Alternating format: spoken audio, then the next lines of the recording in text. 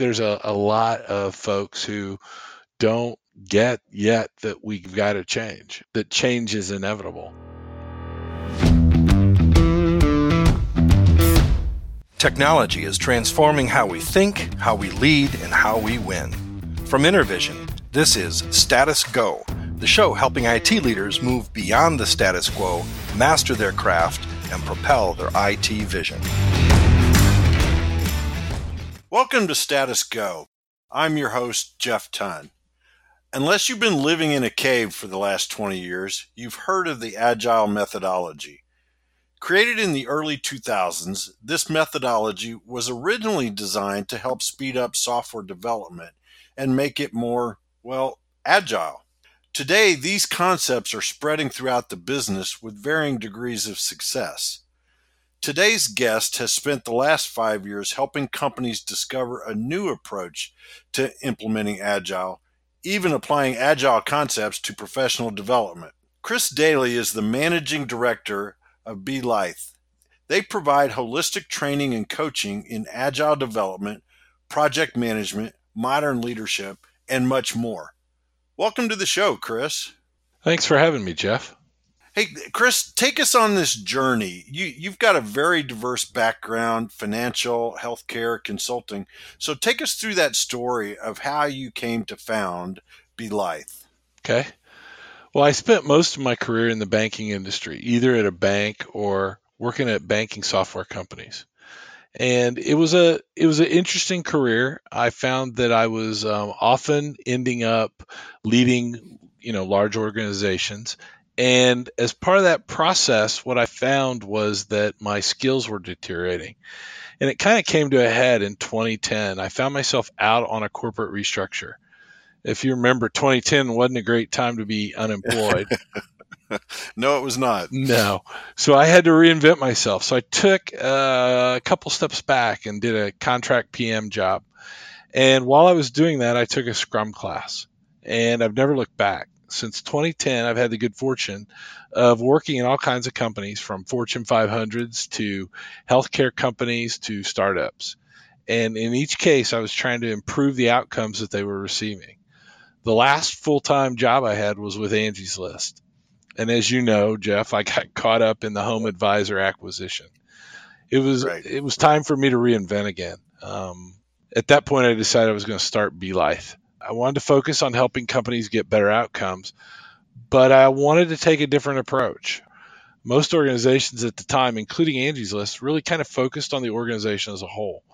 We'd go in and we'd talk about the process and frameworks and all the technical terms that people have grown to love, like Scrum Master and Product Owner. But we were missing something, and what we were really missing, I found, was that we were missing the individual. We were missing that individuals don't necessarily always have the mindset and the skills required to make that transition. And so with that, we decided we were going to go ahead and start Be Lithe. And it worked out pretty well. What I found so far is that for the most part, folks, when you go in and talk to them about Agile and Scrum, they really fight it in some form or fashion. Some are pretty aggressive. Most are pretty passive aggressive, if you want to call it that. Yep. And they want the change, but it scares them. And they don't know what or if there will be a role for them in the new world. Is that approach by looking at the individual first, is that what differentiates you in the market in comparison to other coaches and trainers in Agile? I think so. We take the view that every individual is unique. Every Agile training class that you go to seems to have some sort of Agile manifesto overview in it. Right. And the first value there is people and interactions over processes and tools. And we want to focus on the individuals by providing the skills they need for their lifelong journey. I mean, this is I've had to reinvent myself so many times that it just seems like it's been a constant, always learning, trying new things, trying to figure it out. I think that as we go forward as an industry, the rate of technology is going to improve so fast that people are going to have to move forward, and they're going to have to be willing to change and learn new things. And that's what we want to help them do. Yeah, I think it's that's almost how constant reinvention, right? Because things are changing so fast. it seems to. Yeah. I mean, the things that we were doing 10 years ago are, even in the agile space, have changed. For the most part, they haven't changed dramatically, but they've changed enough that if you just fast forwarded from 2010 to now, things are different and things are a lot more complex than they were then. So let's double click a little bit on that approach and drill down. And how do you do this? How do you begin with the people first approach, the individual first approach? Walk us through that process. What we do is when we come into an organization, we want to understand, first of all, what the leadership is about. Are they focused on just the bottom line, or are they a modern leader? Are they going to focus on the individuals? Do they believe that this is going to be a silver bullet, that's something that's just going to get them through the process? Yeah. Once we get done with that, once we understand where the leadership is, then we start talking to the managers and to the supervisors, if you will, the first line managers, to understand where they're at. And then once we're done with that, then we start focusing on the individuals. So we want to work through the leadership team so that the leadership team, also have the skills that they need to go forward. And we look at things like emotional intelligence, servant leadership, the ability to facilitate a project. Do they understand Scrum? Do they understand how to do lean and agile program management? Do they understand what DevOps are?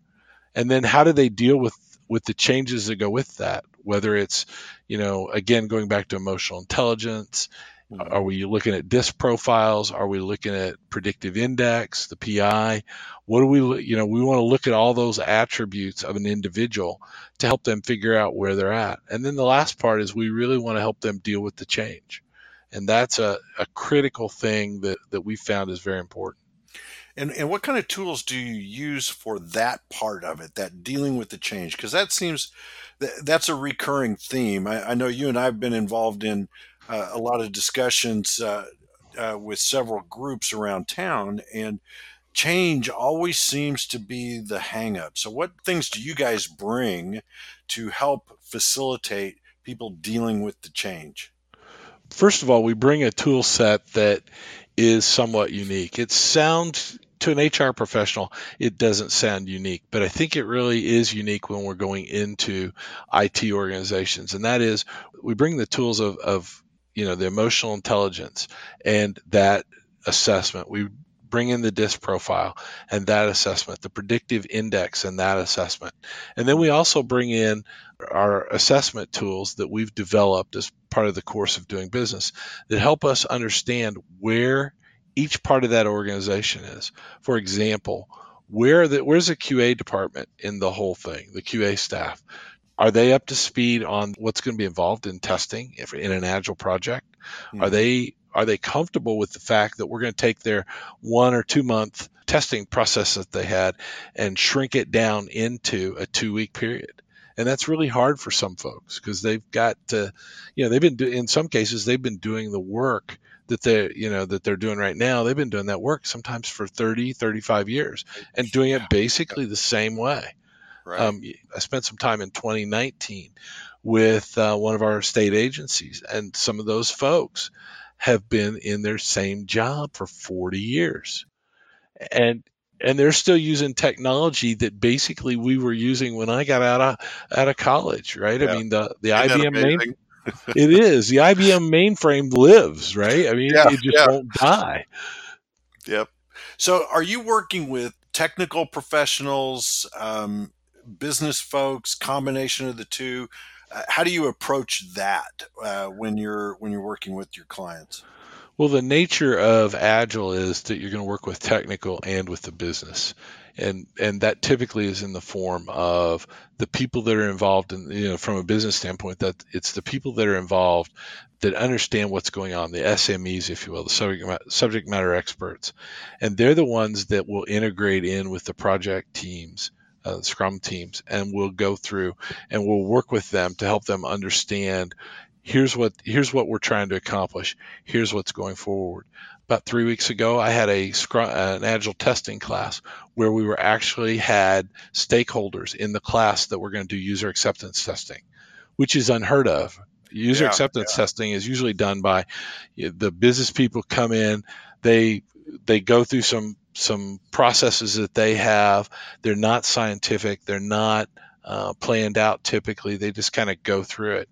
And these folks were so interested in the Agile process, they actually took our Agile testing class and spent 2 days with me and really got to a good understanding of what is going on inside of an Agile project.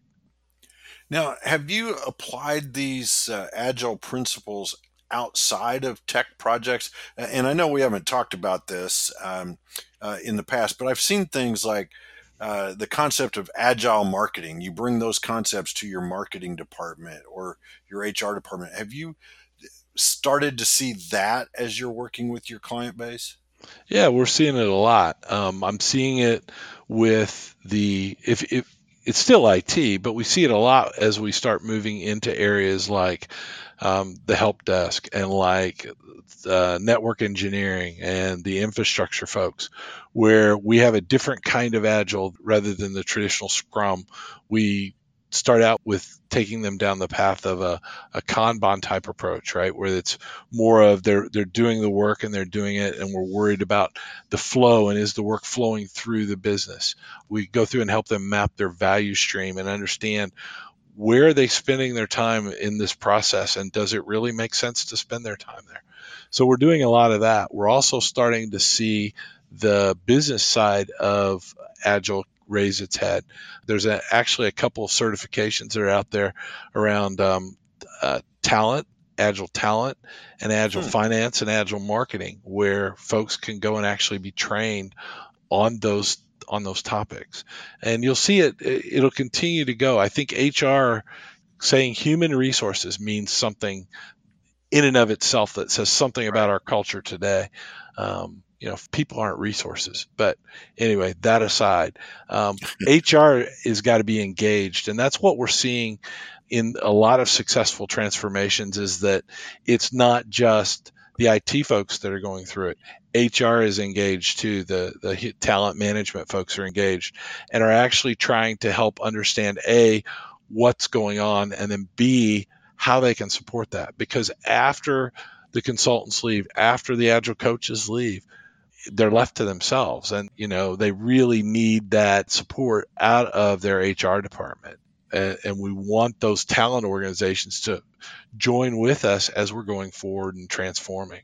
I actually did that when I started in 2013 with a healthcare startup. We actually partnered up with the HR group, making sure that the culture of the organization supported what we were trying to do from an IT standpoint. And it works pretty well. So I imagine that at least some of your client base comes from companies who have either tried to implement Agile themselves or used a different firm, and for whatever reason they are continuing to struggle. So tell us about what things you have seen that end up having to be redone or reworked, learned because it didn't zero in the first time. That's a good question. I think the biggest things that I've seen are that a lot of firms will think, okay, we're going to try and change the way we do business. So we're going to go off and we're going to take our best project manager and we're going to send them off to a Scrum class. And when they come back, we're going to be ready to go. If they were a mediocre employee before they went to a Scrum class, when they come back, they're still going to be a mediocre employee, right? They're not going to be able to make that transition. And so I've seen a lot of that. That happens a lot. There's a lot of folks, especially right now, that are going out and getting their Scrum Master certifications and maybe even trying to get Scrum Master jobs or working in Scrum Master jobs where they just did it to get the credential, right? To get the certification. And then they get it and it's like, okay, now I'm going to do Agile. So I'm going to do it exactly the way I did traditional project management, where I'm just going to follow the steps. I'm going to go through and do this because A, I maybe I make a little bit more money, but B, I get to keep working. So that's what I'm going to do. And that's a huge problem. A Scrum Master certification is really just a matter of paying for a 2-day test and then going off and sitting for a 30-question simple test. So one of the organizations that has probably the largest organization, without mentioning names, one of the largest organizations in Scrum and Agile is very much that way. There are other organizations out there that have much harder tests and have much harder curriculum for you to try to go through and learn. But it's still just a matter of book learning. It's not too different than what the PMP is. That certification is similar too, right? We've all run into PMPs where they've got the credentials, but you wouldn't want them to you wouldn't want them to project manage your kid's birthday party. And and so our industry is not different than the medical practice, right? There's certainly physicians that you wouldn't want doing open heart surgery on you. Even though they've got their credentials. So I would say that's one thing. The other thing is that I've seen is where organizations think they're going to change, and they think they're going from one state to another, and once they get to that state, they're done. And what I mean by that is I'm going to go through and I'm going to bring in these consultants, and they're going to give us this agile coaching and training, and when they're done, they're done. My team is ready to go. Yeah. And going back to that problem that I mentioned earlier about the folks don't have the skills to go forward, it comes to light. They don't know how to facilitate. Maybe they don't know how to test.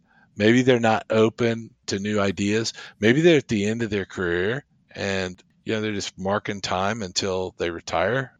A buddy of mine refers to that as they've left, but they still show up every day. That's a good way to describe it. You've got a lot of that. I also think there's a lot of folks who don't get yet that we've got to change, that change is inevitable. I think back, sorry if I'm digressing here, but I think back, and my first video game was Pong, right? You plugged it into the TV, you played with it for about 2 hours, you watched a white dot go back and forth. And exactly. And now now I'm playing with an Oculus Quest, right? Playing Vader Rules or learning Tai Chi, right? Through this thing. Or I spent one day over the Christmas holidays with the headset on, riding roller coasters and just trying to make myself sick. And just that change is just in my lifetime. Imagine where they're going, and it's accelerating, as you know. So imagine where people are going to be 20 years from now, 30 years from now, and how we. I was thinking about that as you were talking. This shift in traditional, we'll call it waterfall methodology to agile methodology has got to be. I'm an old school coder, so it's got to be very similar to going from procedural languages back in the day to object-oriented programming. I mean, it was just mind-blowing to try to grasp what those concepts were. So I can't recall if you've got the coding background. I know you've got data background, but would you kind of say it's that big of a deal, that big of a shift? Yeah, it is. It's a huge shift. And it's a huge shift from just to let you know, when I got out of college, I was coding. All our programming was done punching cards. There you go. So that ought to date me, right? Yeah. And you, because you know what it is.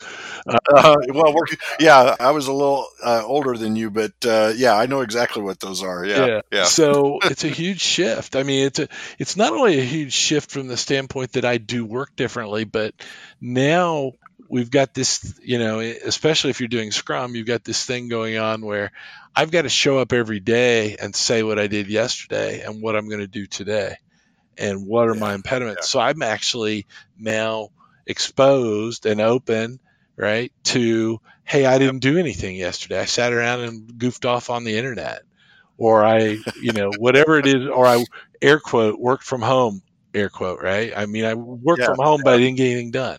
So now you're exposed to it, and you've got, as a teammate, it's my job to look at you and say, and hold you accountable. And for a lot of people, that's a problem. It's Yeah. hard for management too, because so for years we may have known that there are problems out there, and yet we don't want to deal with it. We don't want to go through the process of having to go through the HR steps and all that stuff, right? Write them up, have the conversation, Yep. put them on a performance improvement plan. We don't want to do all that stuff. So what we end up doing is we end up letting these people go. They're marginal. We get some work out of them, and then all of a sudden they're exposed now that they've got to show up every day and tell people what they've done.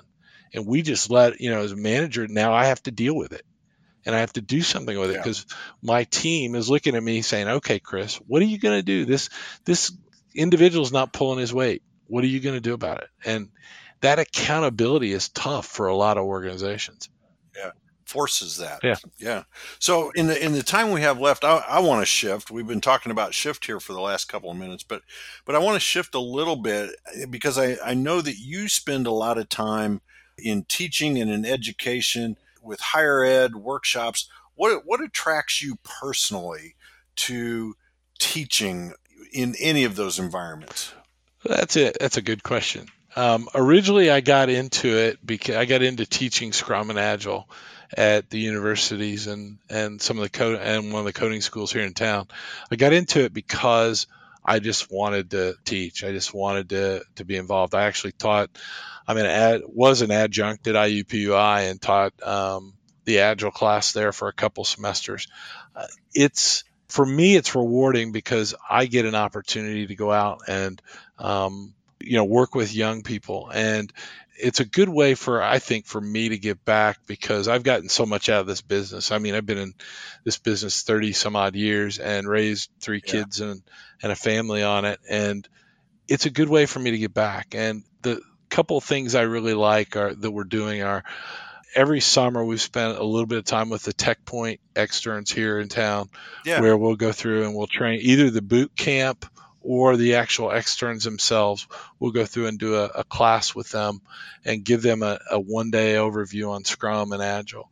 Then the other couple things that we do, I'm working here with the 1150 Coding Academy that was founded by Scott Jones.